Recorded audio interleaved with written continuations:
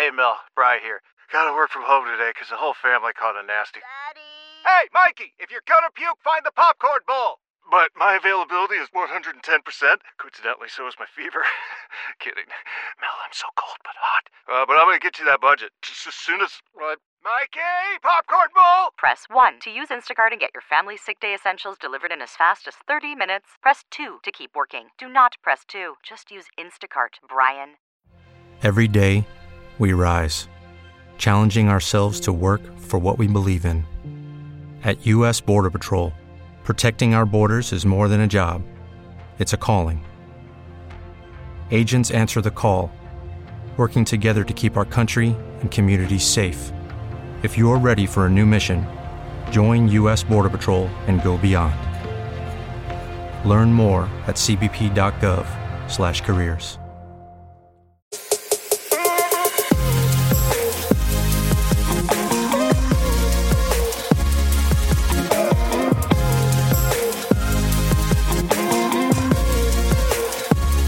What is up, everyone? Welcome to this week's episode of the Dense Pixels podcast. I'm one of your hosts, Brad, joined by my co-host, Micah. Hey. And Carrie. What's up? So, we're going to talk a lot about PS5 impressions later in the show. But we're first going to talk about, I guess, the games that we've primarily been playing. And Carrie's also been playing a PS5 game, but not on PS5. No. This week as well. I'll let you guys have the floor first and tell me all about Spider-Man Miles Morales, which you guys have been playing, which Micah has already platinumed at this point. Yeah, I mean that's not very impressive. It's like 50 trophies. But the game's like 8 hours. Like, it's not, it's not. I mean, it's not me platinuming Astro's Playroom in one sitting on Thursday night when I got the system, but yeah. This will take you 2 sittings. Yeah. Well, I've been kind of spacing it out, because I had a friend of mine in from out of town, and I wasn't just going to be like, "Oh, my game came in. Let me just fucking sit here and play this single player video game while you watch." For a whole weekend, you know. You could have. I could have, but I try to be a good host. Well, you're not like me. I'm a terrible parent. So, I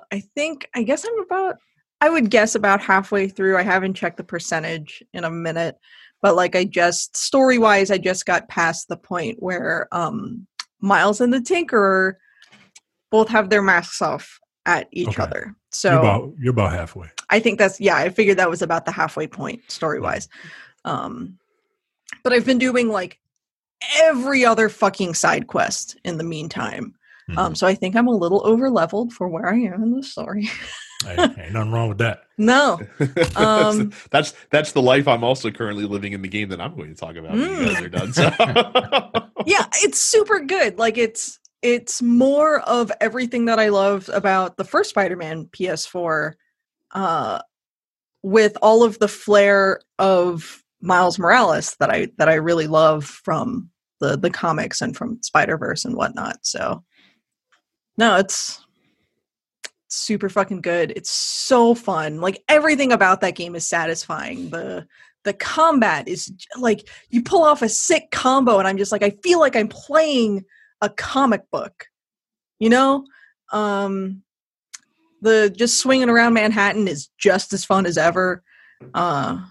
Yes, everything about the game is very good, and I don't give a shit that it's only 8 hours of raw story, because there's so much else to do outside of that. So it's more my favorite game ever, but black. So this is my favorite game ever. This is, like you said, is more the same, but better. There was, while I love the original Spider-Man, I'm playing the remastered edition currently. Miles Morales does away with a lot of bullshit that the original game had. There's a lot of padding in the original game. There's a lot of busy work in the original game. There are things to do outside of the story in Miles Morales, But one, the story is hyper focused, right? Like they're like in the original, you get sidetracked by the shocker for no reason. Right? I don't know. I like fighting Shocker. I mean, look, I like fighting the Shocker, but there's literally no point. No, to him like being there. there's no point to him being there. There was the Black Cat stuff in the base game. There was no point in trying to find all those stupid little cats all around the city through the camera lens. It was just busy work to unlock a new suit. Like Black Cat doesn't come back until the DLC. Like that game had a lot of just busy work in it. Whereas Miles Morales is a focused story. It's a story that is at the same time a smaller story, but that has like big events happening in that small story. You know, it's focused on Uptown, like Harlem and stuff like that. And I think this game does a much better job of making New York feel alive and feel like New York and feel like a community. You know, Spider-Man is going and he's helping people that have names. Like these people have names, right? Like you go to Teo's Bodega to, you know, help go get his cat. Yeah, like like you help people, you help named characters who aren't just the generic low res NPC that's like, oh, my balloon is up there, can you get it? You know what I mean? Right. like it does a very good job of feeling like community.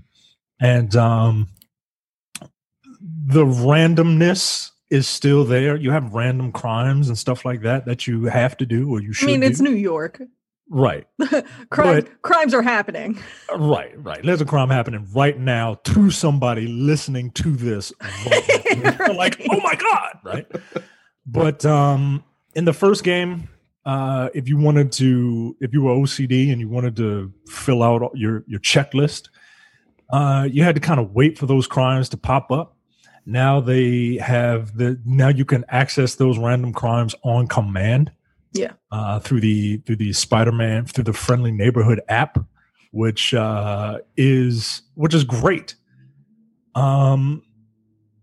Everything about the presentation is wonderful. You could tell, you know how sometimes we're like, you might need a black person in the room if you're going to say this or tell this story, or you might need a woman on the show if you're going to talk about this. Like, yeah, they did that, right? Yeah. It feels like they did that. Everything from Miles's design to the fact that he has a decent haircut, to the fact that all of his swinging animations look so much better. Like they tout like, oh, Spider-Man, Miles is inexperienced in his swinging. No, he's not. He's just got style. He's got style and flair. I mean, sometimes you take a weird hop off of something and he'll flail his arms a little bit. But it looks very natural.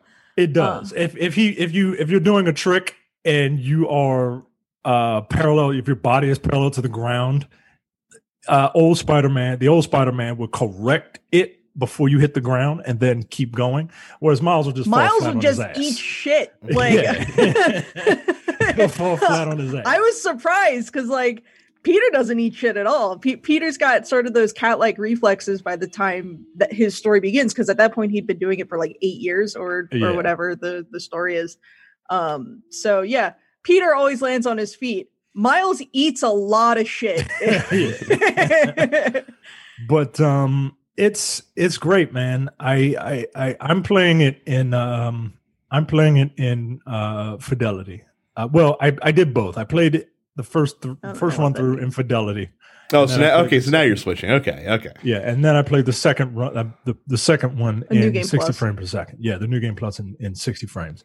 60 frames looks nice, man, but it's I'm a bit of a whore. Look, I've seen the Fidelity mode, some videos of people doing the Fidelity mode, like just having the reflections and the storefront windows and shit like that, and the puddles is insane to me.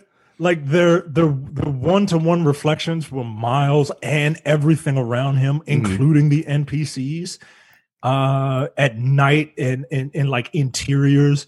It's beautiful, man. Like you see, like everybody has like a polished floor. It's amazing, right? You can see your reflection in clean cars.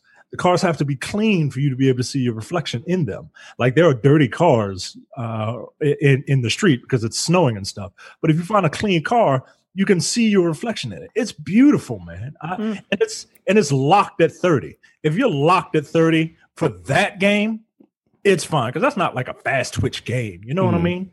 It's I'm perfectly fine playing that at a locked 30 with beautiful natural looking lighting. And I'm a bit of a lighting nerd. Like I do lighting for my day job, so I like looking at things when they're lit properly. Look, I don't know what else to say about this other than I absolutely love it. They have taken some of the negative things about Spider-Man PS4 and they've changed them in a positive way.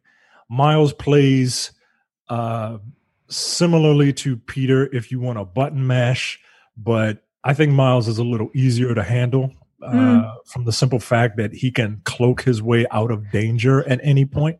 Yeah.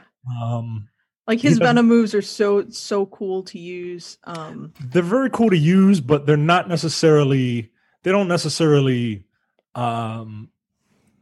impact gameplay in a way that Peter's does. Peter has a lot more variety in what he can do, especially with all of his gadgets. Yeah, I mean, so Miles only has the 4 gadgets. Miles has 4 gadgets. Yeah. I much prefer that, honestly. I think it streamlines the whole process and I don't know.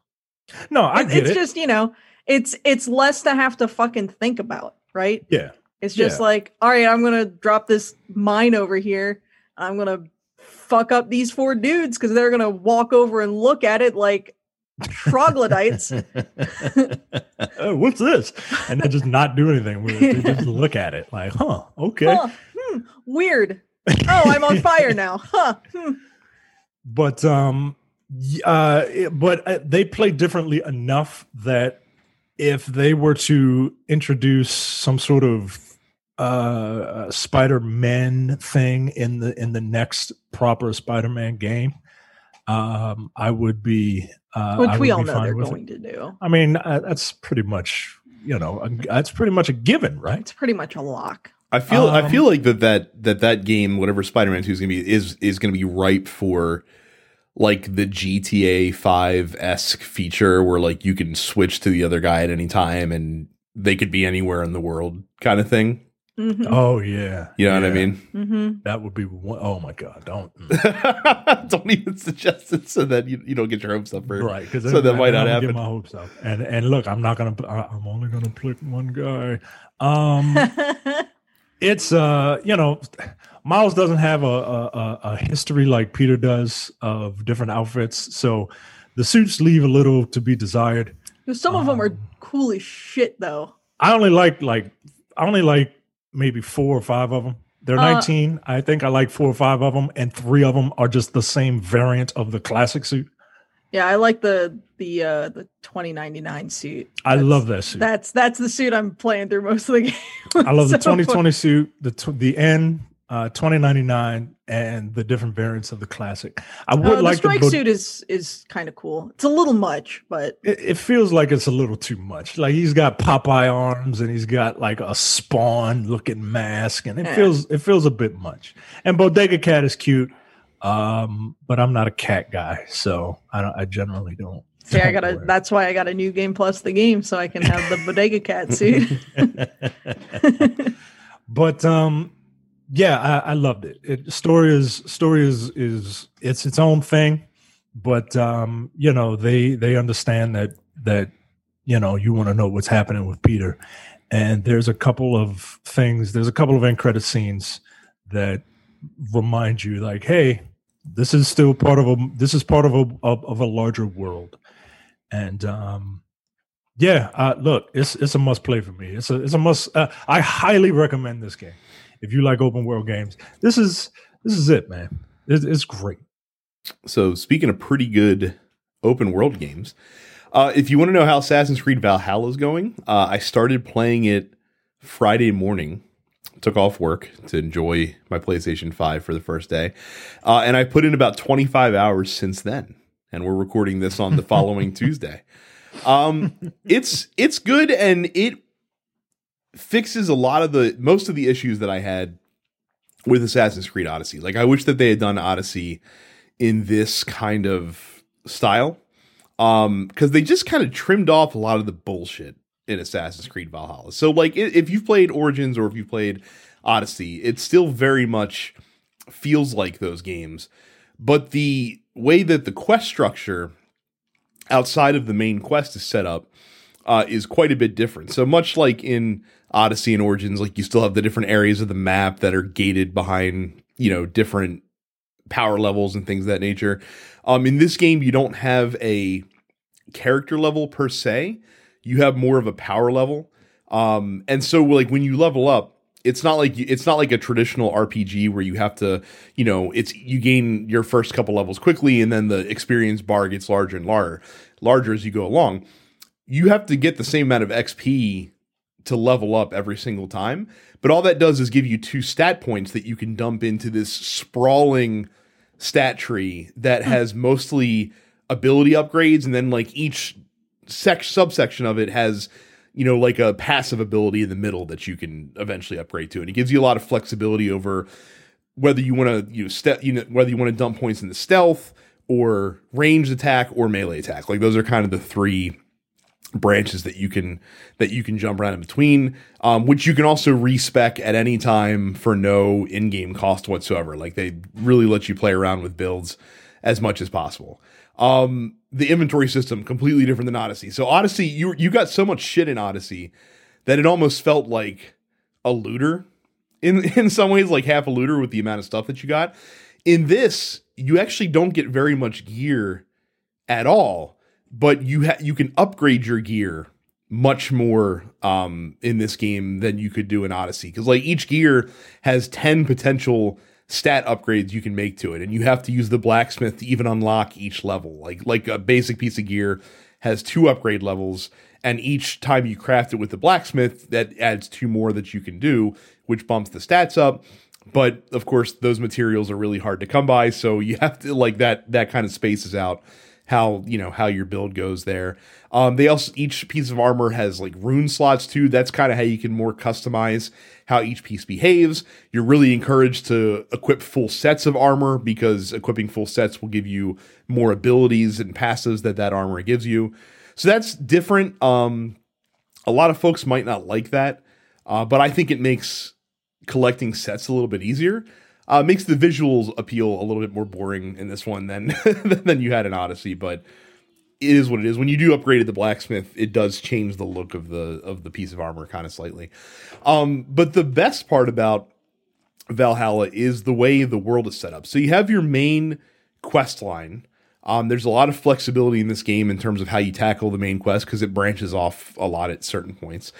But what I really appreciate, as someone that hates getting bogged down into open world stuff, is how the side stuff is structured. So I avoided side quests in Odyssey a lot, and I do in a lot of open world games, because I just don't want to get bogged down into a quest chain that's distracting me from the main quest. Like, if you have a side quest that's like 3 or 4 missions, I hate getting, like, trapped in that, and I hate that my quest log gets bloated as fuck, and like, just from an aesthetic thing, that annoys me. Well, in Odyssey, you have 3 types of side quests. You have mysteries, you have wealth, and you have artifacts. And they show up as little nodes on your map, basically. And you can, basically, when you synchronize in an area like you do in Assassin's Creed, it shows you where those things are in your general vicinity. Then you can go get them. Wealth is great, because it's a treasure chest that you're trying to find, and that will either get you a new piece of gear, which, as I mentioned, gear's at a premium in this game, or it gets you a knowledge book, which is how you get your skills, basically, like your special attacks and things of that nature. So those are cool for that reason. Artifacts are like the little tchotchkes that you just pick up along the way, mostly for helping build up your settlement and things of that nature. But the mysteries are the best part, because these are the side stories. and they are like very bite-sized compared to typical side quests. Like a mystery might last, 10 minutes. You might have to go to a couple different areas, but nothing crazy. Or it might last like 5 seconds. Like it might just be like a interesting conversation that you have with an NPC, just to kind of flesh out the world building. And the stories that are told in those mysteries are really fun. Like they do a lot with a little. This game also has a weird obsession with flatulence. Like I've had 2 mysteries that have been focused around farting for some reason. Like I kept having to find snake eggs for this woman who was trapped in like a cell, and I kept feeding her eggs, then she farted and there was like toxic farts all over the place. It was crazy. Yeah, like I said, Assassin's Creed is a wild game. High quality gameplay. Yeah. That's what you want in your stories. Yeah. Poots. It's got the it kind of mimics the Cult of the Cosmos system that Odyssey had, but it's not nearly as big as that was. It's a lot more manageable. It has the Nemesis system in the game, but again, much more streamlined. Like it's not like there's 100 Nemesis dudes that you're gonna have to cleave through in this one. Like it just seems like they took Odyssey and just kind of streamlined it down. That's good, man. Yeah, because I want to play this because Assassin's Creed Odyssey, I love it. It might be my favorite Assassin's Creed, except for the fact that it's just too damn big. Yeah, like and it's overwhelming, and I'm paralyzed by all the choices. So it's I'm glad that this is a little more focused. It feels less bloated. Like there are no real side quest chains so far that I've encountered. The closest thing that you get, and I won't go into this because it's kind of spoilery, they do interesting things with Norse myths, much like the DLCs in Assassin's Creed Odyssey did, but not so much the main story. So like I said, I'll leave that to discover for folks that play it, but it's pretty cool. Some of the things they do with Norse mythology in the game. It's really good so far. I'm looking forward to playing more. I plan on finishing this one. I hope I can do it before Cyberpunk comes out, because I fear that if I put it down for Cyberpunk, then I'm not going to pick it back up again. But it's good. It's good so far. The story is not as strong as Odyssey's, but most of the characters are much more likable.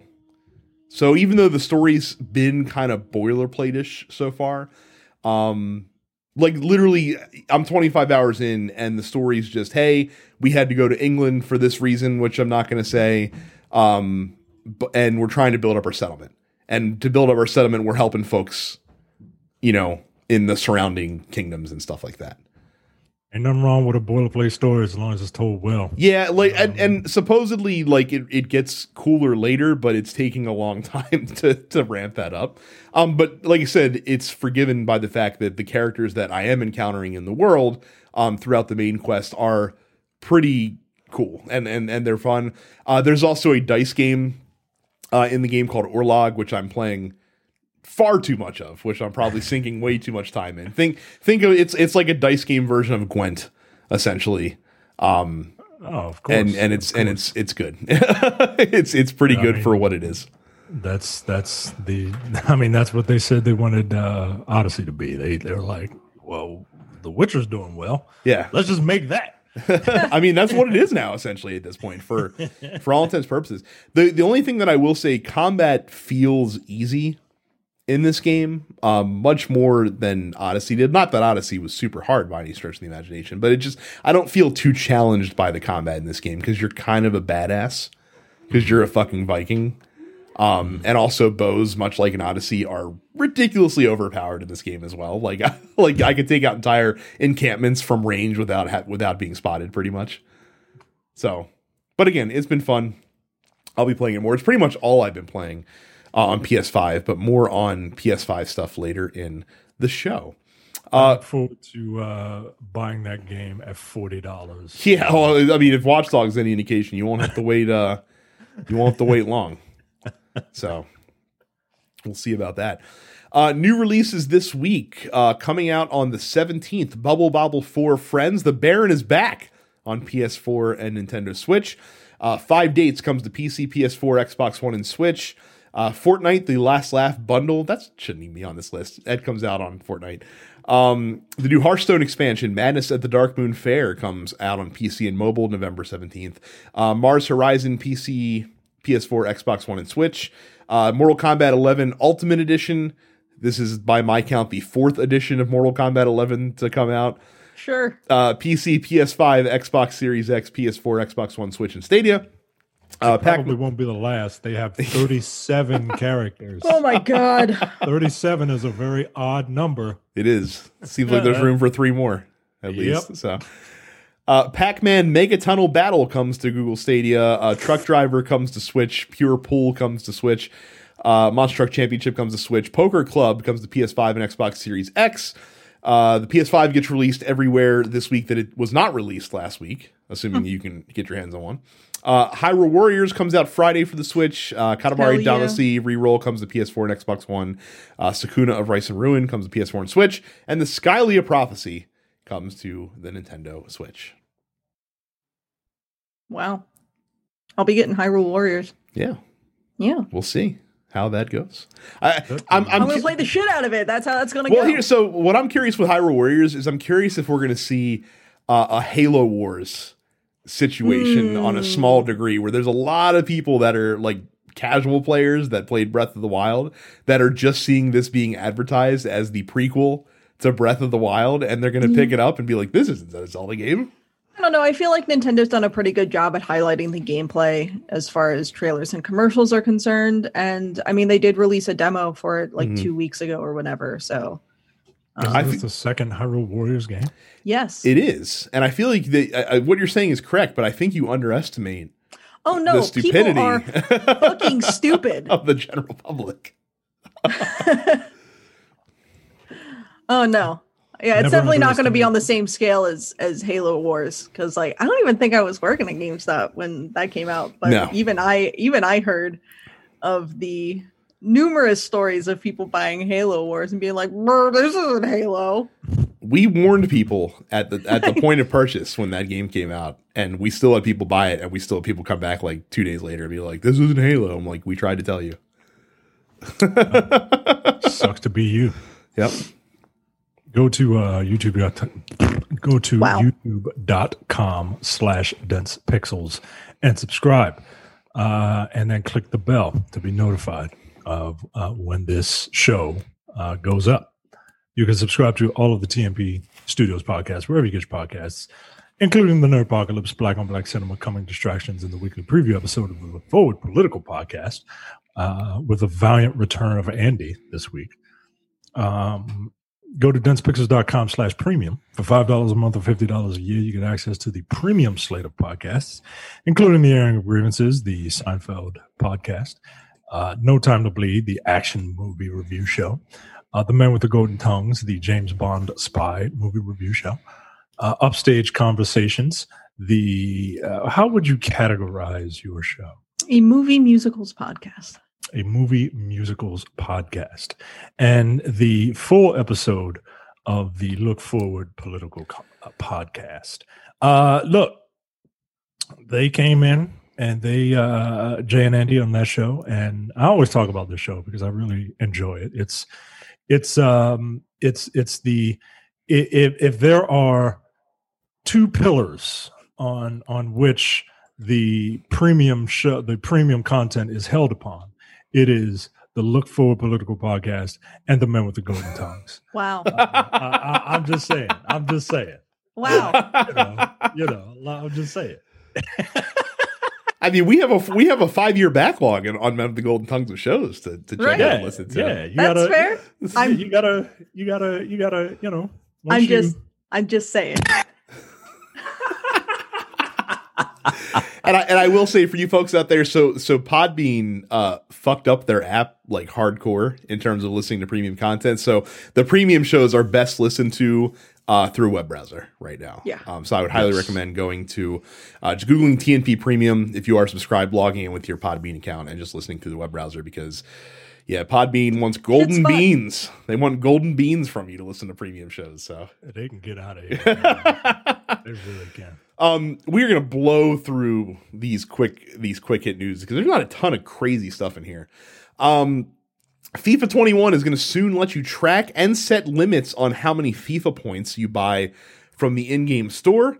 Because people cannot help themselves. EA is going to put the bare minimum guardrails. Every game should have this. I agree with you. Every game that has like a loot box kind of system to it should have this. I mean, I play fucking Pokemon Masters on my phone, and I play very casually. I do not spend any of my actual money on that game. But even that has a fucking like, hey, do you want to set a limit for yourself?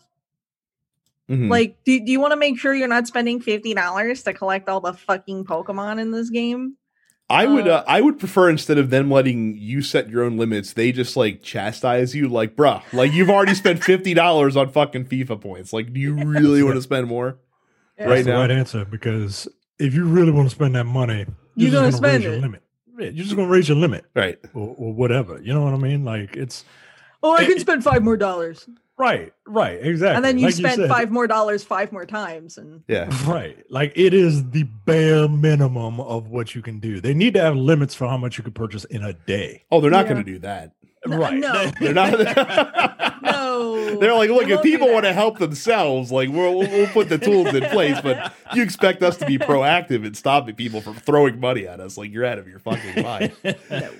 I feel like for EA especially, this is just trying to get in the good graces of a lot of European governments as they're getting cracked down on quite a bit overseas in terms of spending habits by people. I'm glad it's there. I'm glad parents can also, use this as a tool for their kids. Like parents are gonna fucking learn how to use this fucking thing. Get out of here. But yeah, I need the condescending in-game message to pop up that has the forced delay that you have to sit there and read it for 10 seconds before it allows you to dismiss it, that kind of thing. But good on EA for doing, again, the bare minimum that they can do. Yeah. To fix this. PS5 errors have been relatively mild this first week, which is always a good sign. So have Series X errors, for that matter.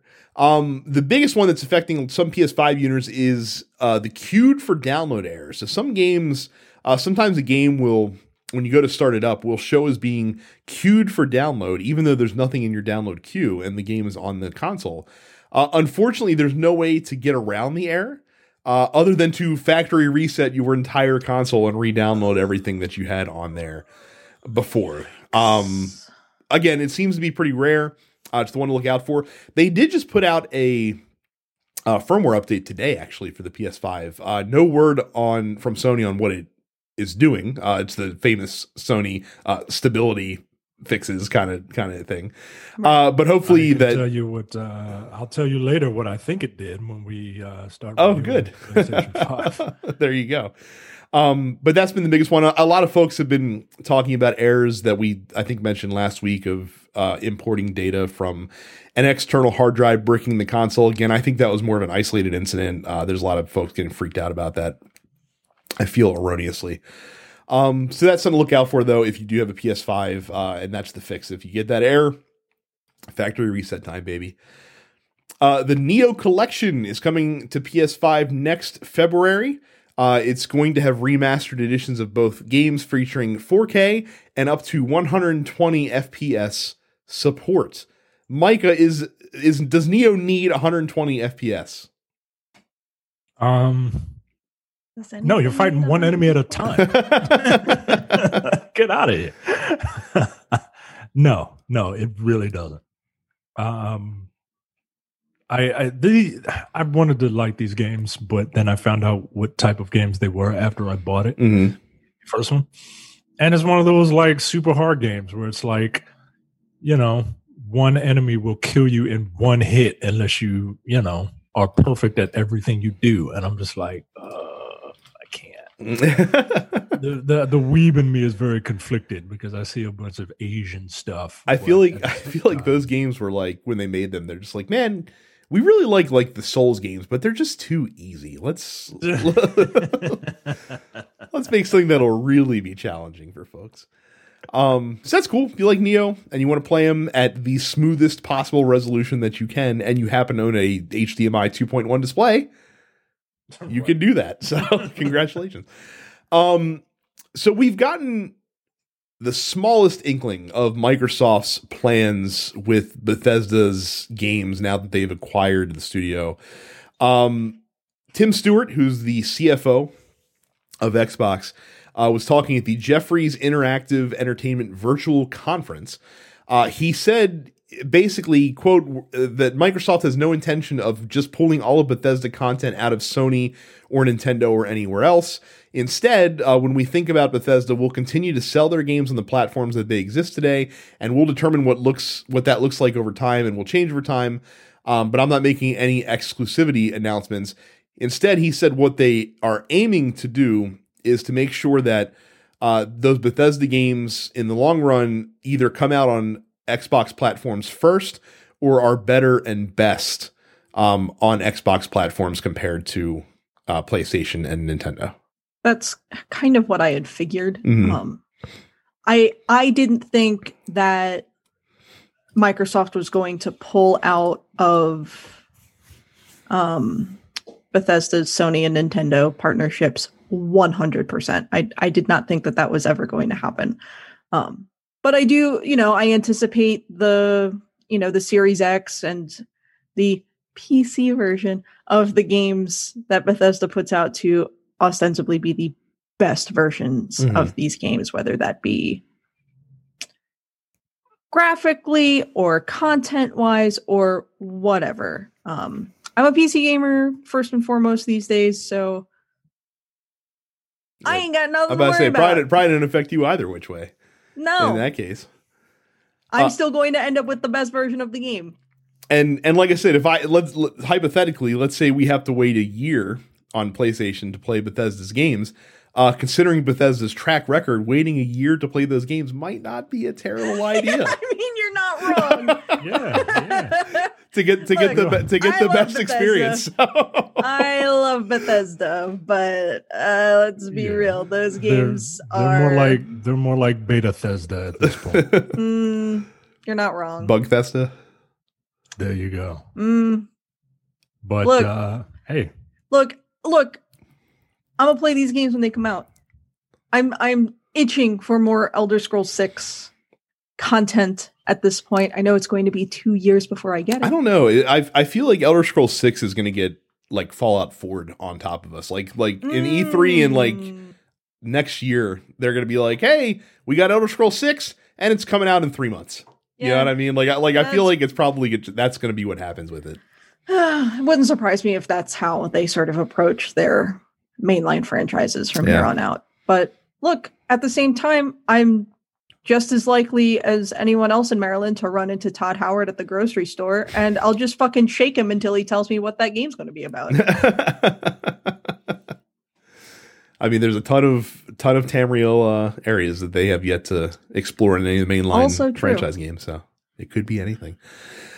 There's a weird situation that happened at Ubisoft Montreal offices last Friday, where police and SWAT were called in as a part of a potential hostage situation. Like they had like Ubisoft folks like on the roof, like it was Die Hard or something. And following it on Twitter was kind of bizarre. And the police came in and they checked it out. They investigated, and apparently it was nothing. Like it was literally nothing. Basically, what happened is that a call came in saying at 1 p.m. saying that they were going to blow up the building if they were not paid a ransom of more than $2 million. And then I guess everyone rightfully freaked the fuck out. Sure. So that was a little crazy. $2 million in Canada? $2 million. Well, yeah, not clear if it was 2 million Canadian, which would be much worse if that was the case. I mean, 2 million loonies. 2 million Canadian dollary dudes is about 1.5 American real money bucks. Yeah. So there you go. Bison dollars. So fortunately, no one was hurt. Just a lot of scared folks and a really weird Friday on social media. And then finally, a lot of Twitch streamers being big babies about something that Twitch really doesn't have much control over. So Twitch sent out a notice to all of their creators basically saying, hey, DMCA wasn't a big deal for a long time, and then it became a very big deal overnight in the summer, and that's why we had to take a whole bunch of archive videos down, because we were just getting inundated with copyright claims. And we're going to take that shit pretty seriously going forward. So just don't have, copyright, royalty music in the background of your streams, and we won't have to do anything to them. And a lot of folks are upset about this. And apparently it's because the moderation is very heavy-handed. Some players have said, that like a clock chime or... It's very strange, like what is getting flagged and what isn't. It suddenly went, like, as you said, really, really heavy-handed, like kind of overnight over the summer. Yeah. Some people are being kind of babies about it. I think it's kind of funny in its own way that some people are just like, okay, cool, I'm just going to mute all the in-game audio and go pew pew pew when I shoot at things. It's a way to get around DCMA. It sure is. Or DMCA issues. The thing that gets me about this is Twitch has had for the last year or so this like karaoke program called Twitch Sings, right? I haven't seen many people use it, but presumably the songs that you can do on Twitch Sings were things that Twitch had like no issue using, right? But apparently, if you sing too well on Twitch Sings, it'll fucking mute your audio. Wow. Which is like, it's so stupid, right? Like, do karaoke, but be like a little off key about it. Right. Do karaoke, but you have to be bad at it. Now, like real karaoke. I think Twitch could go a long way by having some way to contest when your stuff's getting flagged, much like YouTube does, where you can, file a protest of some sort. Yeah. It's going to require a lot more manpower for them to be able to evaluate those things, though. It's a tough situation for all involved. The form of protest that a lot of folks are turning to is interesting, and original, I'll say, to say the least. But it seems a little petulant. It's like the dude who's like, I'm going to play Rocksmith in complete silence. Right. I thought the Resident Evil guy was funny. Just making zombie noises and trying to say what the characters are saying. I thought it was pretty funny. Yeah. Well, there you go. That's your quick news for the week. What was I going to say? I thought of something earlier that I would do for this read, but I can't remember it. So just go to densepixels.com/Amazon for all of your Amazon purchases, because when you do that, you help out the show. And more importantly, you help out Amazon, and they need all the help they can get right now. So go to www.densepixels.com/Amazon. So Mike and I have now had the PlayStation 5 for a shade under a week. Have you even turned on your Series X since we last potted on Wednesday? Yes. Okay. Yes, because I do. I do enjoy Yakuza, and I put and Tetris Connect. I do enjoy, and I'm going to start seeing what some of the older games look like on the new drive. So I'm spending time, moving things from an external to the Xbox.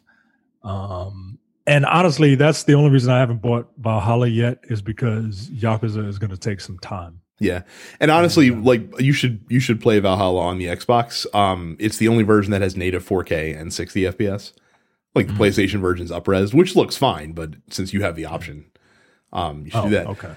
So let me tell you something. The Thursday night after work, go to the local haberdashery, picked up my system, hooked it up, wrestled trying to get it to work with the Elgato for like an hour. Apparently HDR not working so great with the Elgato with PS5, so I'll worry about that later. Just hooked it up directly to the TV because I was like, let's do this. I want to get playing. So I picked up this dude, fiddle fucked around with the awesome DualSense controller, and fired up Astro's Playroom. And the first thing that you do in that game is they kind of walk you through the different thing that the controller can do. And I was, tapping buttons, messing around, this, that, or the other thing. So they have a jetpack on the screen, right? Or they have a picture of your controller, and it's like, press the trigger down. And so I pressed the trigger, and it only went in like a quarter of the way before it stopped. And I'm just like, that's weird. Like, I was definitely able to press it harder before. Like, why is it stopping? Like my brain forgot that the triggers work the way they do. I literally had to give it some oomph on the trigger to get it to press in all the way to activate, and all of a sudden, like, sparks started flying out of the controller on the screen, and obviously, like, you could feel that feedback, that haptic in the trigger as well, and that for me was just like a holy shit, like moment. Cool. Like, it's one thing to hear people talk about the adaptive triggers. It's quite another to literally, again, pressing your trigger in with the amount of force that you normally would, and to literally get like resistance where it will go no further, and you actually have to fucking put some torque on that bad boy to get it to work.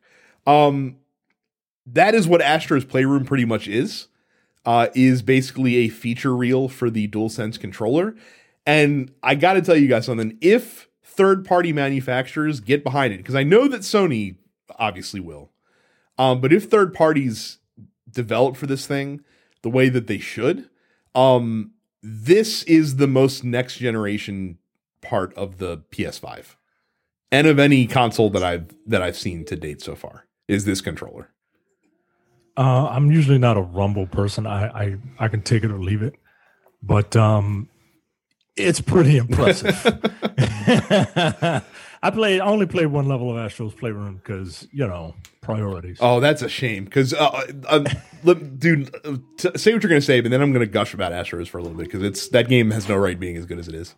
So, obviously Spider-Man is the first game I played. And you start Miles Morales on a subway train, and that's the title screen. And then you hit the X button to go.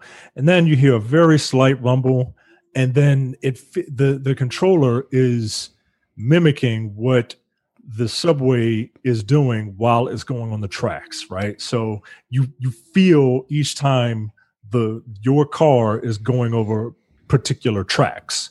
So it's, a slight rumble, then it's like a slight rumble, and then ba-boom, ba-boom, ba-boom, ba-boom, ba-boom, ba-boom, ba-boom, and until the thing comes to a stop.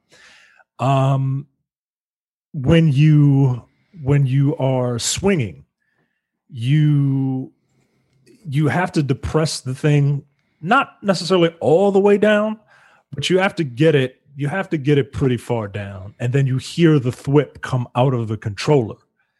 And with some of the gadgets, like I was playing the remastered Spider-Man, some of the gadgets, one of the gadgets is like a little spider drone that you have on the ground. You can feel the difference between a sidewalk versus grass, and I was pretty impressed with it. Playing Astros for that one level, just to see everything that it can. Which level was it that you played? The forest level, the jungle level. Okay. And it's pretty impressive, man. Like I was worried about battery life, because when I first got this thing, I'm playing it, and the battery life was fine, but it wasn't charging, and it wasn't doing that for a couple of days. And I was all ready to come up on here and be like, I was shitting on Xbox for using regular ass batteries. At least those batteries don't die on me in one day. But no, like the thing that they sent out today, the firmware update they sent out today, I think fixed that. Okay. Because I was only getting one bar, and I couldn't, like, I had to leave it plugged up to play it. Otherwise I couldn't use the controller. Did you update the controller? Did you update the controller? I whatever you have to do when you first start it up. Okay. That's what I did. I don't think you did yet, because I think if you leave it plugged in, it'll prompt you to actually do like a firmware update on the controller. All right, I'll do that. I don't know if that matters, but I mean, it's fixed. Yeah. So Yeah, I'm very impressed with this controller. It's I just wish it wasn't white. Yeah, I mean, priorities, I But guess.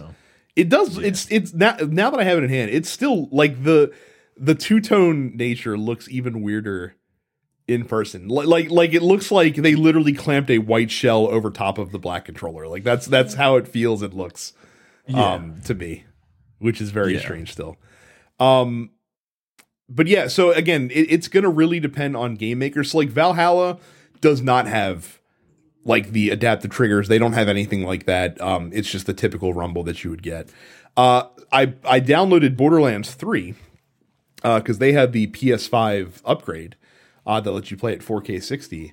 And that very much uses the adaptive triggers. Like every weapon feels different when you're firing it in the triggers as well, which is pretty fucking dope too.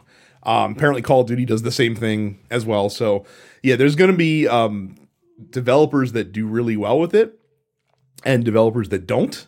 And we will very quickly see who those are going to be. I will say that if it's a game that's also coming out and has been in development for the old consoles, I'm not expecting a whole lot in terms of the adaptive triggers. I think we'll have to wait till we get later in the generation to really see the fruits there.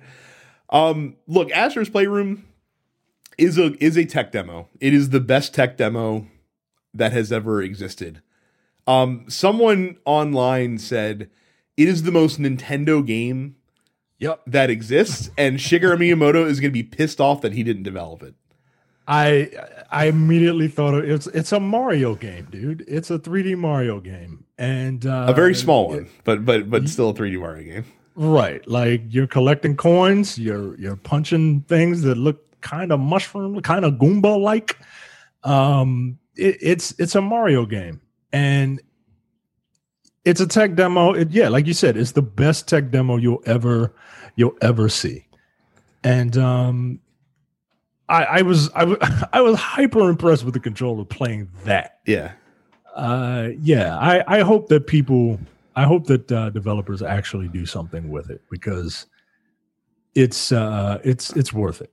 Now, putting the controller aside, if you are a fan of PlayStation, like if you were just a fan of the Sony PlayStation brand and have owned PlayStations for 30 years now or 25 years now that they've been around, play that game and platinum that game. Seriously, like you owe it to yourself to do it. There is so much like fan service, nostalgia, all sorts of fun like PlayStation centric stuff in that game. Like as you go through the worlds, you see like little like Astros that are filming, and every Astro, when you see an Astro with a camera in his hand, look around for the other Astros near him because they're basically like trying to reenact a scene from a PlayStation game of some kind. Yeah, and they run the entire fucking gamut. Like the entire gamut of PlayStation, like from the most popular titles like God of War that you would expect to the most obscure shit from the PlayStation 1 era that you have to be like a hardcore Sony person to understand what it's in reference to. They have little collectibles in each stage that are like relics that you can get, or I think relics or artifacts. I can't remember what they call them. But those are all like pieces of PlayStation equipment throughout history. And like each stage is themed around one generation of PlayStation. The final boss of the game is the deepest fucking cut that I've ever seen in my entire life. I looked it up. It's really cool. It is a deep fucking cut that like 10% of the people playing will appreciate, but it's an amazing fucking throwback for those 10% of people that are in the game. I platinumed the game in like 3 hours. It is not hard to do if you're thorough when you're going through. But do it because if you're a PlayStation fan, this game was catching me in my feels, as the kids like to say. Wow. Throughout. And there's a gotcha machine too, Carrie. It's the most good. It's the most agreeable gotcha in the entire world because they don't bilk you for actual money that you throw at it to try to get shit. So yeah, Astros is pretty cool. So the UI. So I at the same time chastise but understand why Microsoft kept literally the same user interface for the new series consoles that came out. And that's because the PlayStation UI is in some ways an improvement and in many ways a step back from where they were with the PS4. Most of it is just me being used to shit being in a certain place and it's not in that place anymore. So I have a feeling that as time goes on, I will get used to it. I still hate the fact that to turn the system off, it's no longer a long press to pull up your little sidebar and it's right there. You have to press the button once to get your little pop-up menu that pops up at the bottom of the screen. Go all the way to the right on that menu to the power menu and then turn it off from there.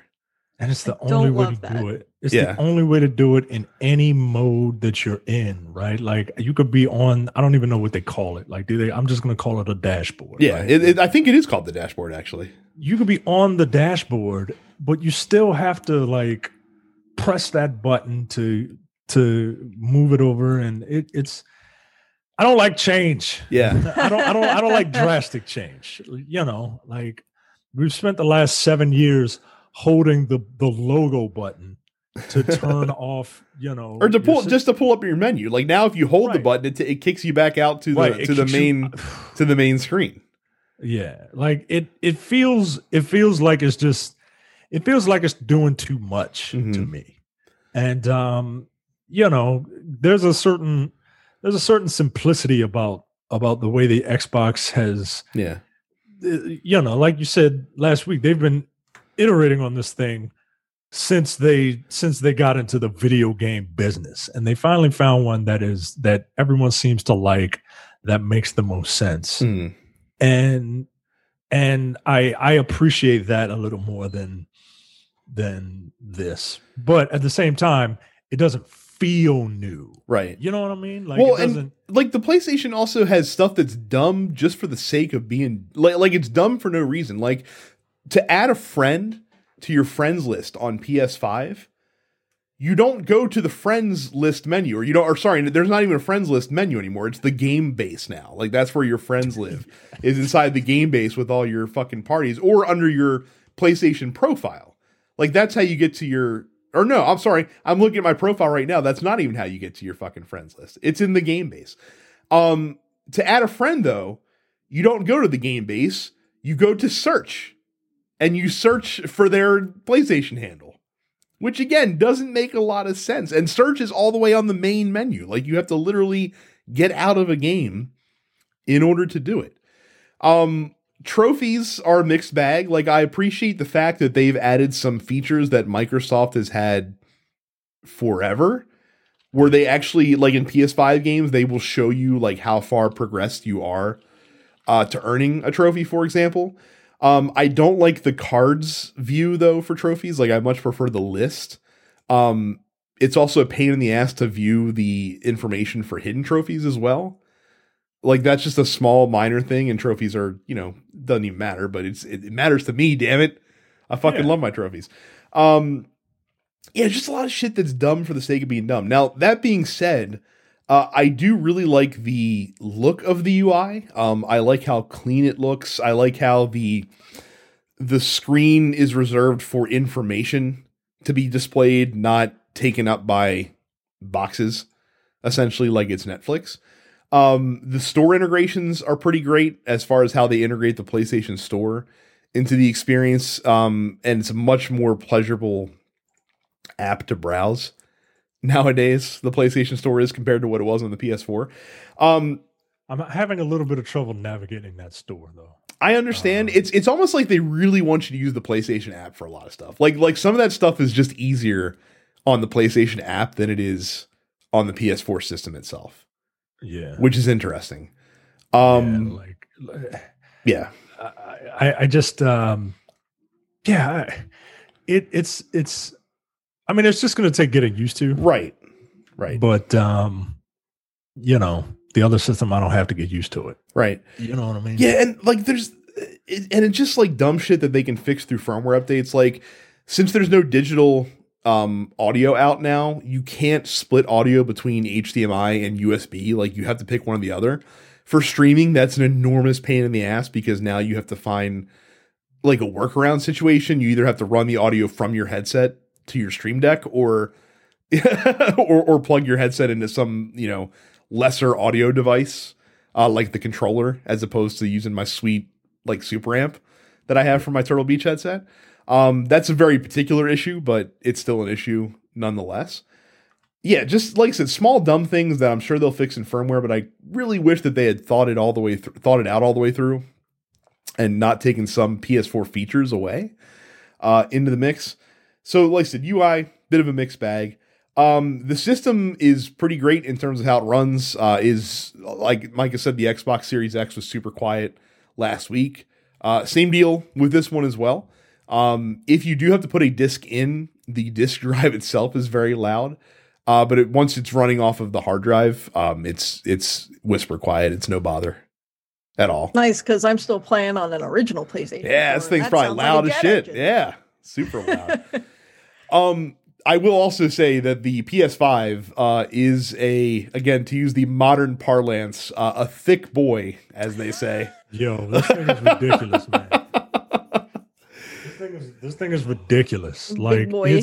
it's like, look at it standing next to the Xbox. Yo, I didn't realize it was bigger. I didn't realize it was bigger than the Series X. Yo, what the fuck? It's huge, and it weighs like 15 pounds. So yeah, man, it's really big. So before I get my PlayStation 5, not only do I need to get a new, nicer television that I can actually appreciate the upgrades on, talk about that. But I also need to get a new media center to actually fit the goddamn console. Or just reinforce the one you have.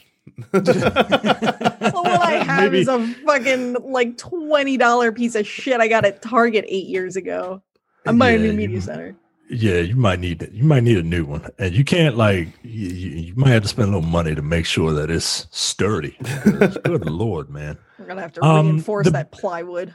The base is kind of weird. Like, I don't like the way the base just kind of sits there. Yeah, like I thought it would hook onto the back somehow. Well, you screwed it in, right? You didn't screw in the base. You didn't read the. You didn't read the directions. I did screw in the base. I did, yeah, because I read the directions, and I was like, "Yo, I just spent $500 on this thing." Yeah, but I say if you didn't screw in the base, I was like, you were playing a dangerous game, my friend. when will this fall off of the base? I got a damn near 2-year-old just running around like, nah, yo, but it just, I don't know. It feels the clips are for when you're using it horizontally, because you can't screw it into the system when it's horizontal. So the clips are there to reinforce that. You don't really need that if it's standing upright. I'm never putting it horizontal then. It just doesn't feel safe to me. But these two systems are, I imagine this is what PC gamers have experienced all this time. They get you in games quickly, man. Oh, it's so fast. Oh my God. So it's there's two I'm going to talk about. So Valhalla, I don't have any direct comparison to any other version of the game, but from pressing play to being in the game doing shit, I timed it. It's 25 seconds. And fast traveling from one area to another in the game, which in Odyssey took a considerable amount of time, even running from an external hard drive, is like 7 seconds. Like it's insane how quick things load. Like I saw a tweet today that was like, "Sorry, I didn't respond to your text. Video game loading screens are short as shit now." Yo, like, but for real though. Well, but so here's a direct comparison. So Borderlands 3, the claptrap loading screen that you get when you boot the game up. Oh yeah. On PS5, there's not even a loading bar. That's how fast it is. Like claptrap doodads his way across the screen. It takes like 10 seconds. I had to go back to my PS4 version of Borderlands because I had to upload my save file so that I could pull it down on the PS5 version. And I was playing it on my PS4 Pro. Now it was running from the internal memory, not from the external drive, because that's hooked up to my PS5. Off of the internal memory, that same loading screen, literally, I'm not shitting you, took over a minute to fucking load. I remember that loading screen. Yeah. Man. Jesus Christ. With the Spider-Man games, like you like I can use fast travel now because before it would be faster to just swing across than it would be to use fast travel. It was like when I was playing it on my PS4, again, an original PlayStation 4, it was like you unlock fast travel. I was like, that's neat. I ain't ever gonna use that. Right, I'm good. I can just swing them. Like now, I actually use fast travel. Like when I have some issues playing Miles where like I'm going too fast and like it kind of stops me for a second. It's like, yo, we gotta load this area. It's I fast travel is actually fast now. Like to the point where I'm my muscle memory is still like, okay, press a button and then pick up my phone to check something, and no, it's there. I was like, oh, okay. I broke myself of that habit once I got an external playing Destiny on PS4 when it loaded into the tower in like 10 seconds as opposed to 45.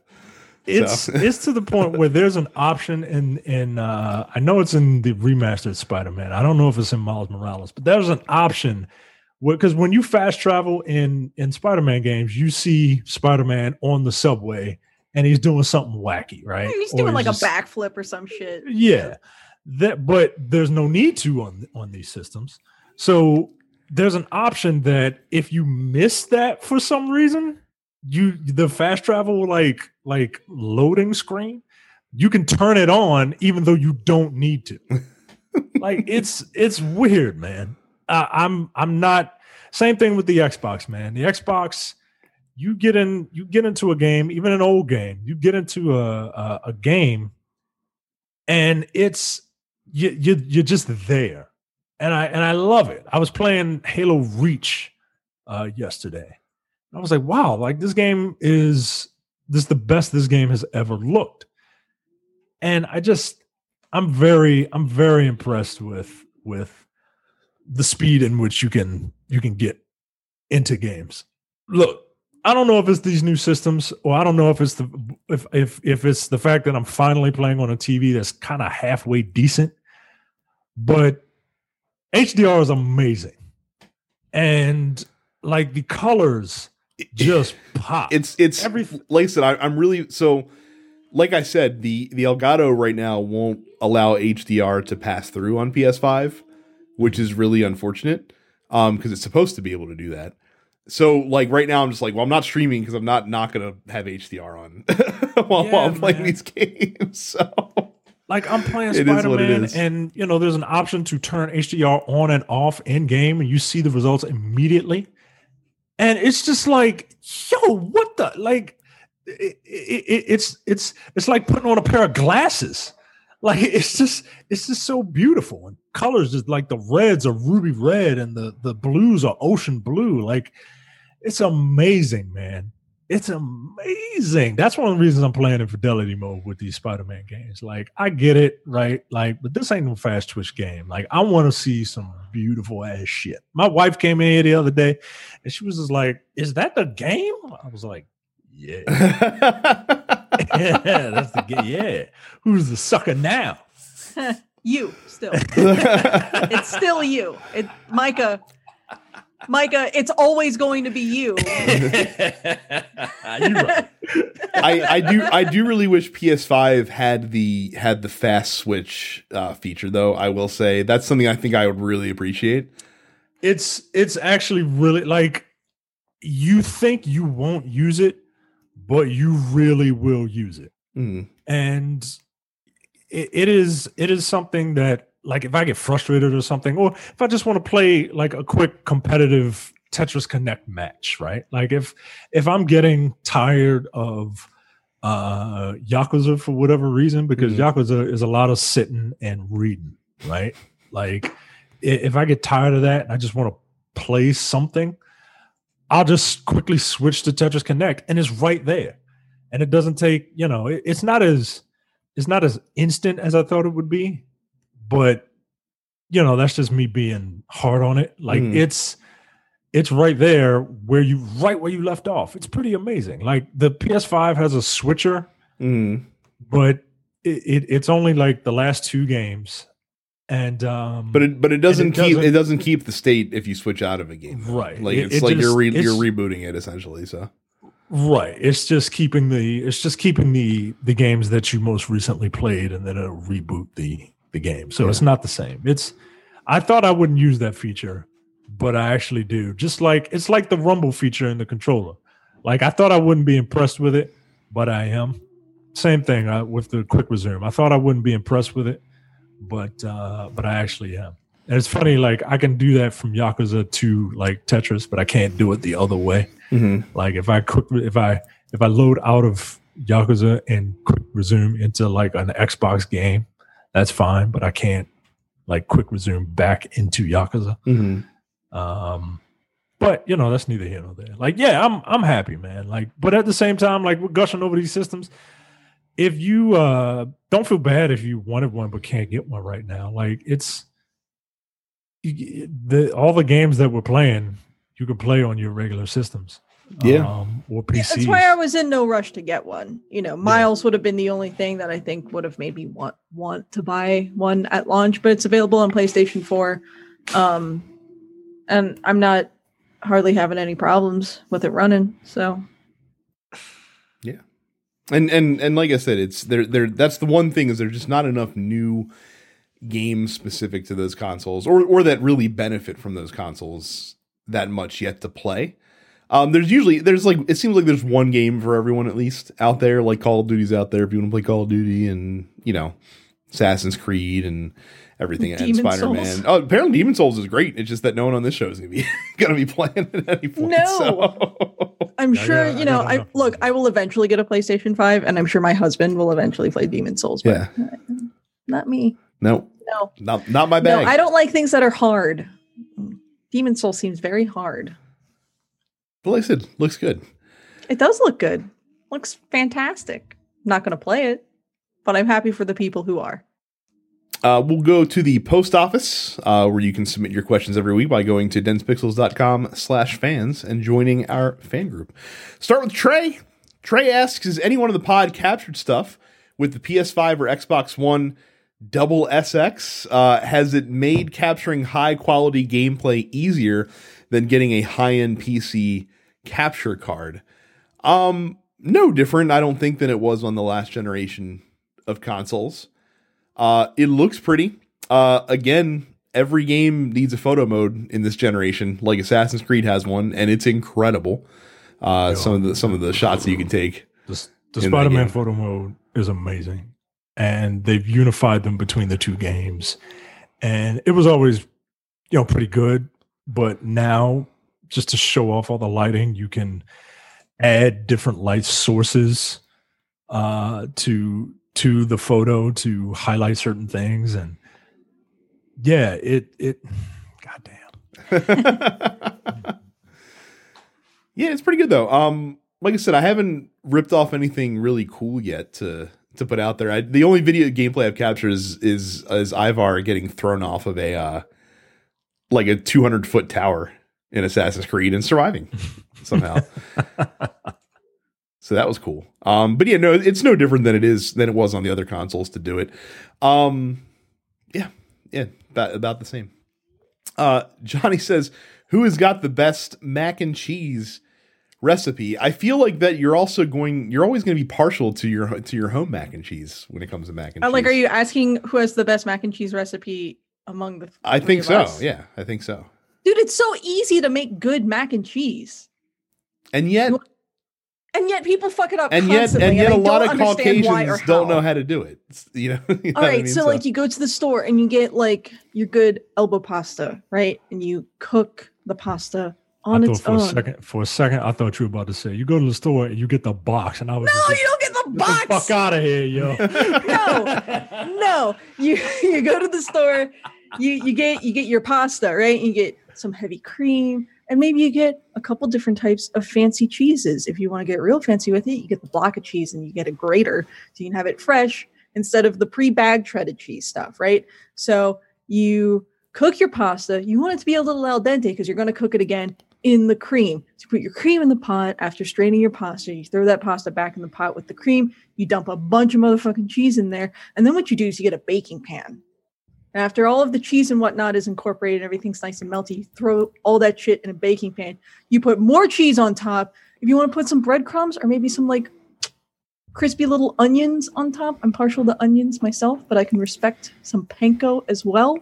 You throw that in there. You slam that in there. I don't know, 400 degrees. Whatever. However long it takes. You don't want it to get dry, but you want the cheese on top to melt and you want the breadcrumbs or onions to like brown a little bit. Then you have perfect mac and cheese. Jay swears up and down that he makes the best mac and cheese. I will go toe to toe with Jay on mac and cheese. I 100% believe that you make better mac and cheese. I don't think he makes it. He keeps saying he's good at it. I don't think he makes it. Now, see, I'm not a baked mac and cheese guy. Like I'm much more. I'm cool just on the stovetop. I'm cool with just on the stovetop too. But like, if you want to go the extra mile, you want to bake it a little bit. I like those crispy burnt cheese pieces in there around the corners. My wife makes our mac and cheese, and maybe I'm a little partial, but I think it's amazing. The only problem is she always tries to tweak it, and like you don't need to tweak it every time, right? Like No. Gordon Ramsay ain't tweaking beef Wellington every No, because like he perfected it. Right. So just it's great. Like you don't have to do anything extra. It's great as it is. And now I want to make mac and cheese. Leonardo Here's the thing. Leonardo is a fucking baby. Well, first of all, Leonardo said craft. He spelled it wrong by spelling it right. Yeah. Look, I used to fuck with Kraft mac and cheese when I was an 18-year-old living on my own. Sure. Yeah, that's what Leonardo is. A 17-year-old. Look, I was always a step above Kraft when I was in college, and I would get the Stouffer's mac and cheese. Oh my goodness. Kraft. So Micah, did you know that Gears 5 is about to be infused with the power of positivity? I just saw that today. And do you know why, Micah? Because it's because new days in the game. New days in the game. Malcolm says, does the inclusion of his arch rivals, the New Day, want to make you play Gears 5 or nah? I mean, I kind of want to play as Big E. I do love that they have the rainbow colored Gears armor as well in the game. Just feels right. That's cool, man. Like I said, it's cool they're doing a lot of fan service shit. So I would have played it anyway. I have to play it because I have to play Batista. Yeah, that's it. I gotta play Batista in Gears. And now I get to play as Big E. Who don't want to play as Big E in Gears of War? Yeah. Apparently Malcolm. Raman asks, what action movie villains do you think would be great fighting game characters? I don't watch enough action movies. I like Carrie's response of show enough. I feel like show enough would be like a Dan type character, but like the strength of Akuma. Like he would be goofy, but like a glass cannon. I would love to see action movie villains.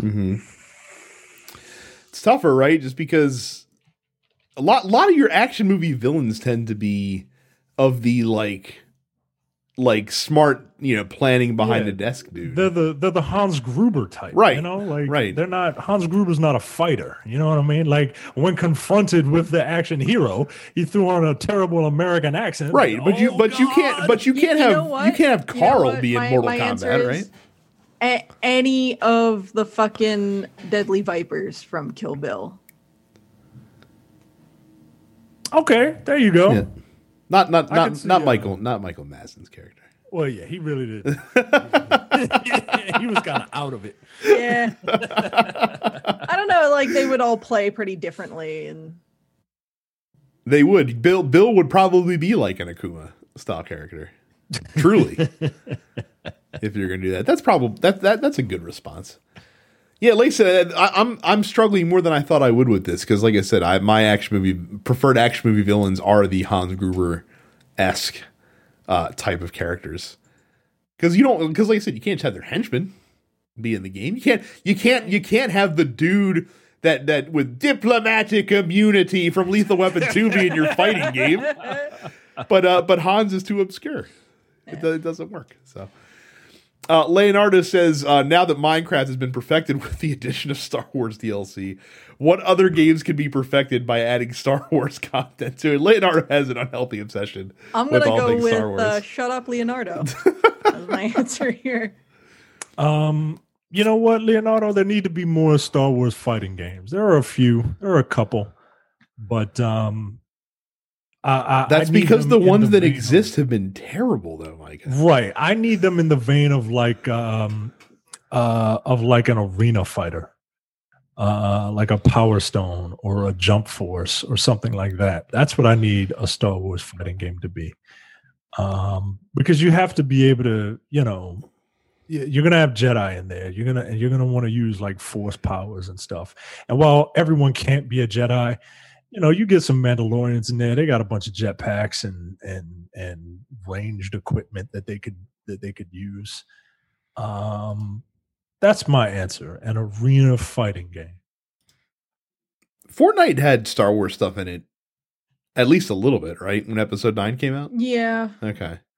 I'm surprised they haven't done more with that, honestly. Because you had to play Fortnite in order to understand why Palpatine was back or some shit. What? No. Yeah, like that was that was a mess of a movie, man. And like apparently a huge plot point was in Fortnite, and if you didn't get it, then that's part of the reason why you may be a little lost in Episode 9. What a terrible movie that was. I still have not seen it to this day. Don't bother. Yeah, I don't know. I don't plan on it. I heard enough people trash it, be like, you know what? Do I need this? I don't think I need to spend damn near 3 hours of my life being mad at a movie that I'm already going to be mad at. Yeah. So, Cam says, finished Miles Morales today and was not prepared for how emotional the ending would make me. I know that we have an idea for where the sequel will go given the after credit sequences in both games, but what other villains would you like to see? And why is the first correct answer Kraven, the Hunter? Yeah. Mm-hmm. Kraven, period. Kraven would be good because he could be like a persistent threat. He could show up and fuck you up in the same way that Taskmaster did. Yeah, that's what I'm thinking. Yeah. They ran through a lot. I don't know why they didn't put Mysterio in that first game. They gave Scorpion hallucinogenic venom. Mm-hmm. Hello, you got a guy who's the master of illusions. Yep. Like you could have just had him, Like I don't understand it. You could have saved Scorpion for a different game, but I would also like to see some of they put Mr. Negative in the game, which and that was cool. I would like to see more modern. Yes, I would like villains. to see more recent additions. So everyone thinks that Venom's going to be in it, and they think they know who Venom is, and I mean, yes and no. Like, I don't want to get too deep into it, but like that dude's sitting in green liquid too, man. You know what I mean? Like, let's not rule. And he was who he was in the comics, so let's not rule out the fact that that dude's best friend could be his arch nemesis. Yeah. And Venom is not Spider-Man's arch nemesis. Also, fuck Venom, like for real. Yeah, I don't want to fuck with any of the symbiotes right now. I really don't. It's so played. It's so played out. Moses asks 2 questions, but we're only going to do one because the second question is, did we finish Miles Morales and what are the notable differences? We talked about it up front. The other question he had was, what's your opinion on the drastic decline of players for the Avengers game? Do you think that part of that problem has to do with the lack of diversity in the game, given the political climate that we are in currently? No, it's not good. Yeah, it's not a good game. I think that's what it boils down to at the end of the day. Like, it's they tried to capitalize on both the big brand name and the fact that people are largely into these looter shooters, but decided to half-ass 2 things instead of whole-assing 1 thing. And as Ron Swanson. As Ron Swanson, everyone's icon would tell you, don't do that.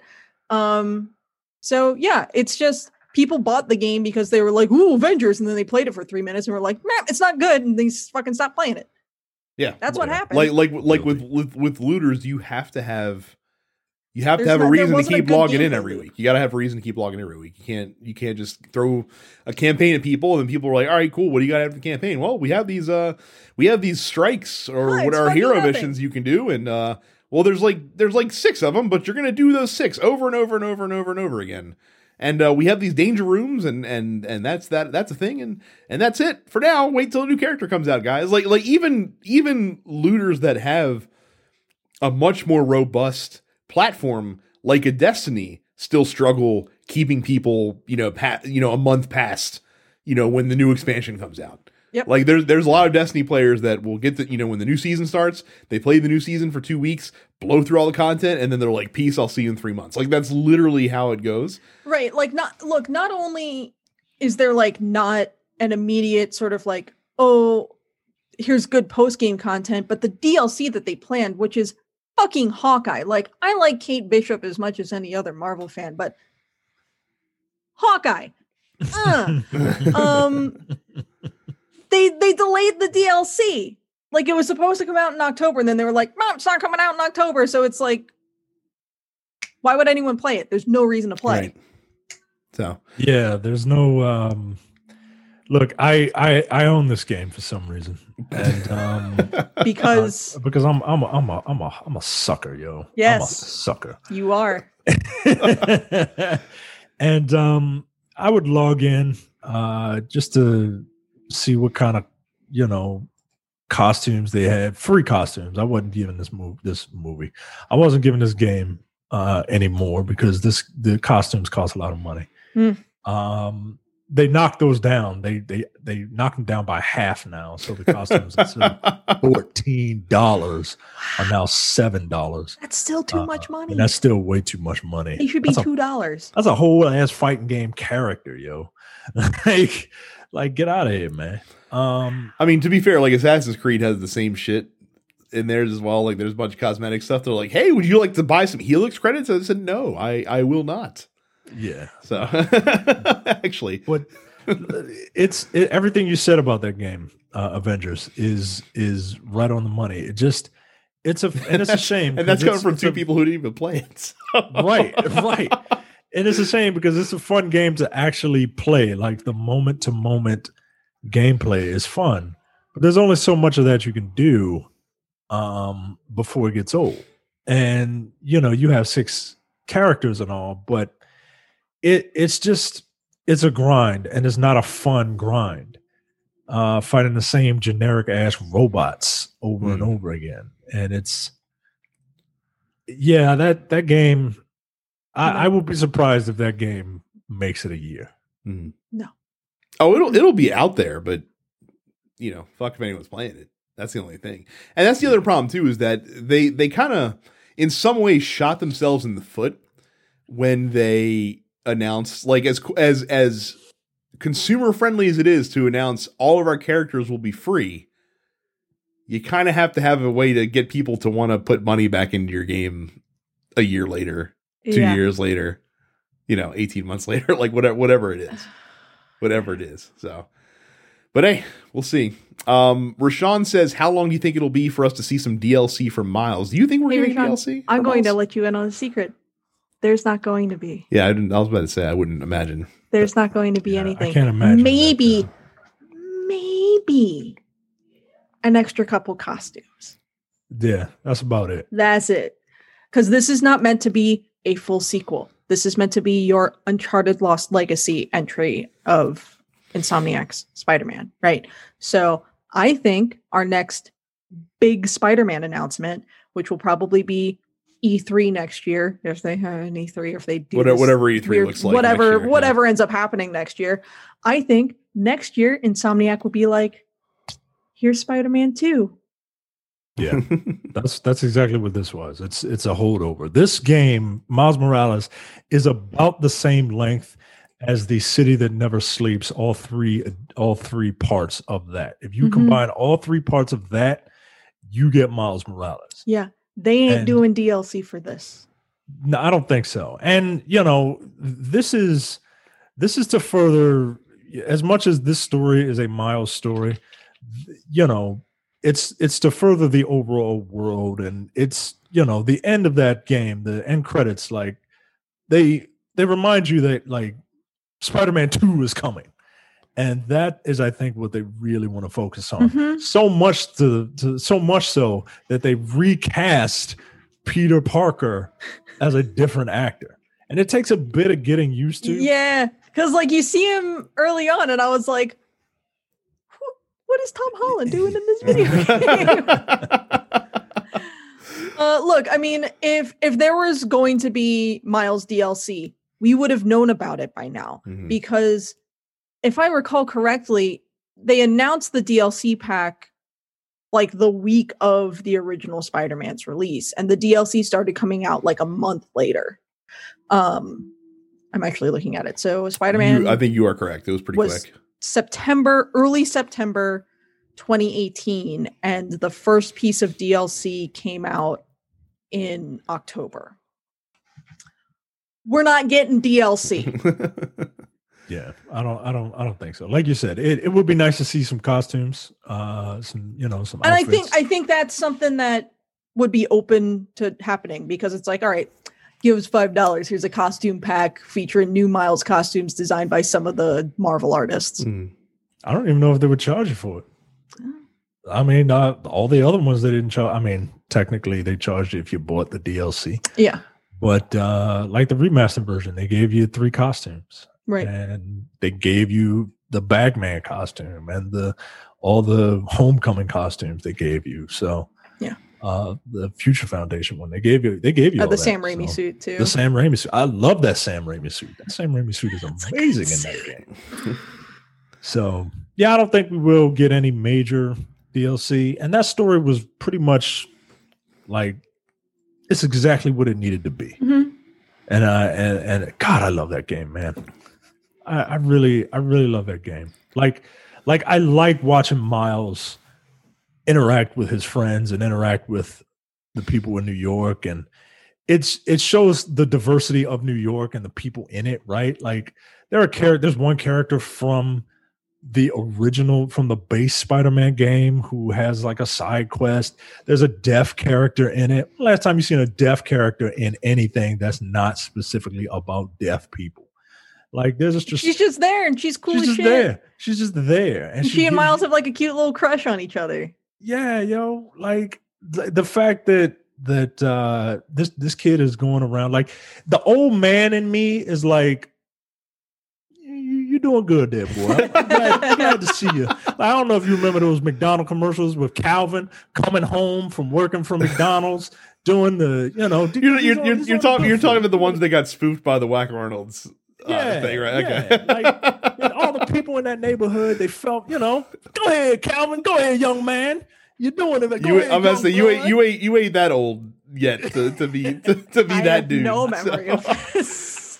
I only remembered because Chappelle's show spoofed it so effectively. Access the part of my brain that old commercials are stored in. I'm not pulling anything on McDonald's that isn't like something involving Grimace. I felt playing this game. I felt like one of the characters that's in this game. The guy who refers to Miles as Youngblood. Yeah, go ahead, Youngblood. I got you. I got this. You got something else to do. I felt like.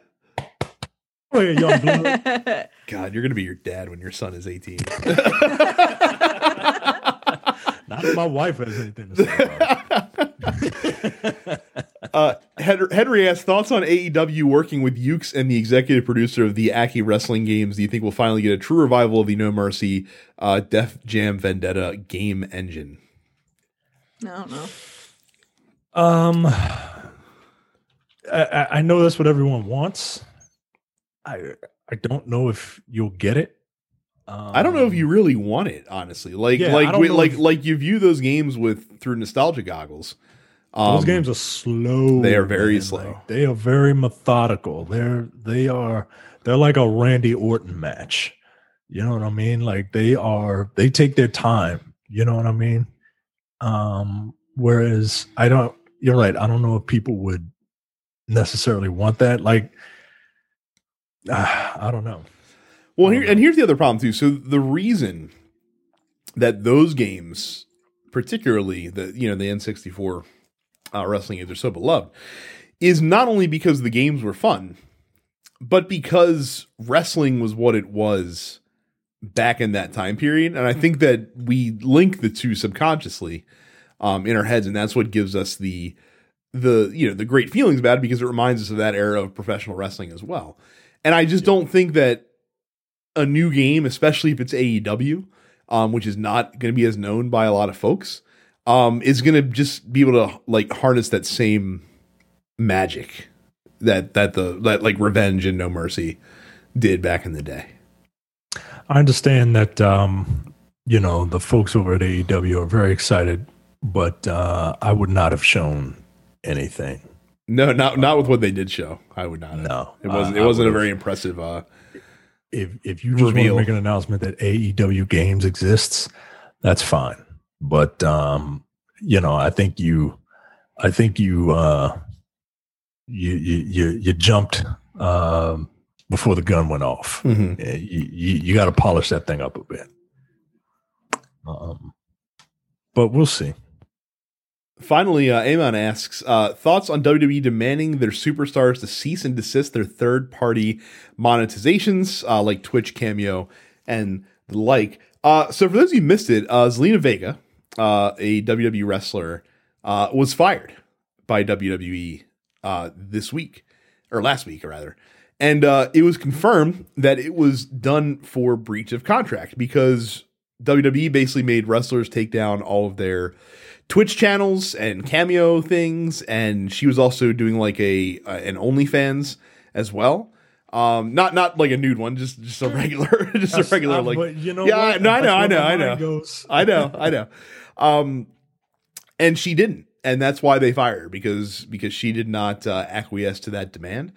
I really do think that she will be remembered throughout all this as, kind of not a pioneer is not the right word I'm looking for, but someone that will be remembered for taking a stand, because now that she has done this, it's gotten a lot more awareness and attention on the problem. SAG-AFTRA is considering opening themselves up to WWE wrestlers to give them a union. So now you don't have to worry about WWE wrestlers forming their own union. They'll have the power of the entertainment union that's already established potentially behind them to do this. And it's going to get really fucking interesting. Because Vince McMahon is not going to just lay down.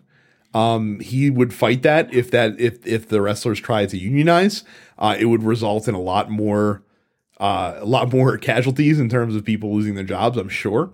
But it seems more possible now than it has at any point prior. And it would be hugely important to do that, because again, this situation with WWE really does piss me off a lot. This isn't your normal like corporate bullshit, and there's a lot of dumb corporate bullshit that WWE has covered up or excused or just kind of let fall by the wayside. That's hard to ignore. But in this case, like, you're literally telling people who you claim are independent contractors, who you claim that so that you don't have to provide them with health insurance, and you don't have to provide them with, retirement benefits and things of that nature. But then to turn around and leverage their employment in your company and say, oh, you can't do these things outside of this company because, you're a WWE talent. Well, no, you told me I'm an independent contractor. So I'm independently contracting myself to also do this other stuff. No, you can't. We're gonna, because you're using your, and even the folks that would stop, they're like, all right, I'm using my WWE personality. I'm going to stop doing that. I'll go by my real name, this or the other thing. No, that still wasn't enough. And that's fucked up. And like I said, it's the Vince McMahon fucked himself in this case by coming down on this as hard as he did. And it's only because he saw a revenue stream that those guys were tapping into. And again, it's the Vince McMahon thing was, I don't want to do this because I'm worried that if this is popular for them, they won't need me as badly. Right. So, and that's really what it boils down to, is he just wanted leverage over, over their careers. And he fucked up. It's reported that Zelina Vega was making more on her outside ventures than what she was making in wrestling right now. That's a fucking problem, yo.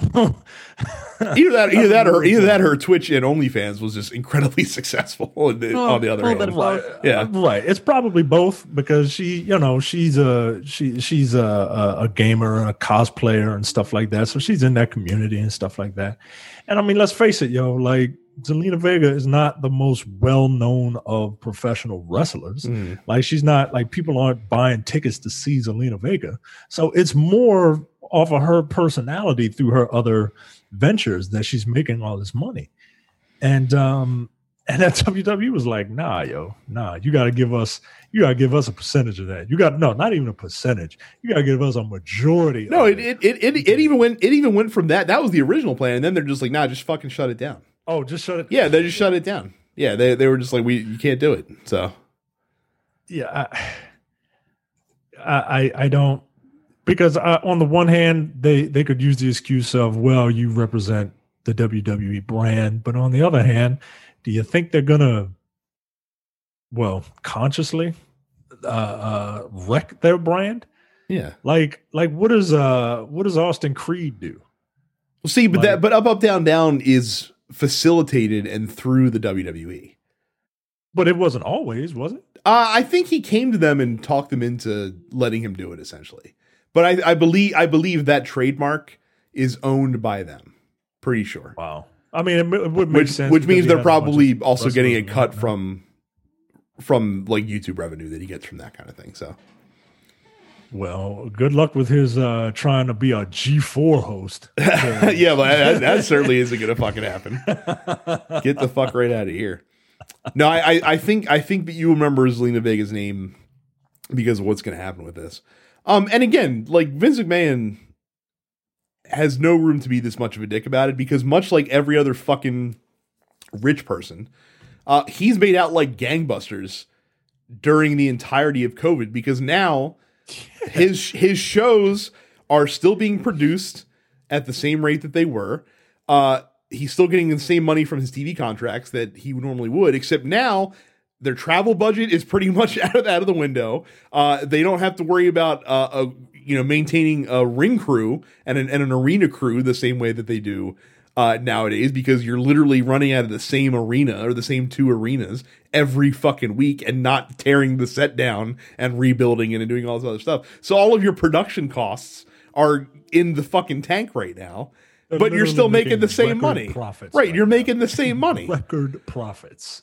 Jesus, it's insane. It's insane, but you're going to nickel and dime your talent for wanting to stream video games on Twitch. Get the fuck out of here. Yes. Get the fuck out of here. It's stupid. And someone made the point, they're like, "Oh, you're upset about this, but you weren't upset about, the sexual, accusations against some of the wrestlers." And I get that mindset, but at the same time, like, every fucking big ass corporation on the planet does that, like, look the other way as much as possible or try to distance yourself bullshit. Like this stuff is a different arena. Not that it's better or worse. Like, obviously I'm not going to fucking play that game, but this is petty. This is petty bullshit with their talent. And that drives me up the fucking wall. Can't stand that shit. Right. Yep. The talent who, if they're not there, you don't have a product. Right. So, and again, people, oh, this is why I follow AEW, dude. Fucking Cody Rhodes and his merry gang would be doing the same fucking thing. They do the same thing. They're just not like loud about it. Like people, it's people, you know, it's just that John Oliver didn't do a piece on AEW. Again, like you said, you know, Cody Rhodes loves to talk about, oh, Union should be great. And they're like, why not AEW? Well, yeah, you know. Right, somebody brought it up to him and he was like, well, that's something that we'll think about sometime in the future. Like, all right. So, well, that's it for the Post Office this week. Thank you guys very much for submitting your questions. Again, you can do the same by going to densepixels.com/fans, joining the Dense Pixels fan group. Lots of fun conversation happening in there every single day. Make sure you subscribe to the show on Apple Podcasts, Google Podcasts, or anywhere else that you get podcasts. Subscribe to us on YouTube at youtube.com/densepixels. And then follow us on Twitch. Carrie is Suppets Carrie, Terrence is Apparition 410, and I am Dense Pixels Brad, who may stream PS5 stuff at some point if my Elgato can get its shit together. Quick note, since I have completed Extra Life, I do want to thank everyone who donated. I had a goal of just $500 this year, which was lower than my goal for last year. Last year my goal I think was $750. But I raised more money this year than I have in any of my previous years. I raised a total of $834 for the Johns Hopkins Children's Center in Baltimore. So thank you very, very much to everyone who donated in support of my Extra Life. That's very cool of everyone. And a separate aside, we are less than a month away now from the debut of the Baltimore Gamers Symphony Orchestra's online concert called Beyond the Screen. That is December 16th.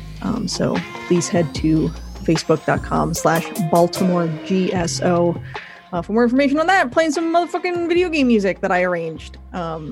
And you can watch it from the comfort of your own home. So. Exactly. The whole thing's going to premiere on YouTube. So very cool. Well, that's it for this week. Thank you guys very much for watching and listening. We will see you all the next time. Thanks.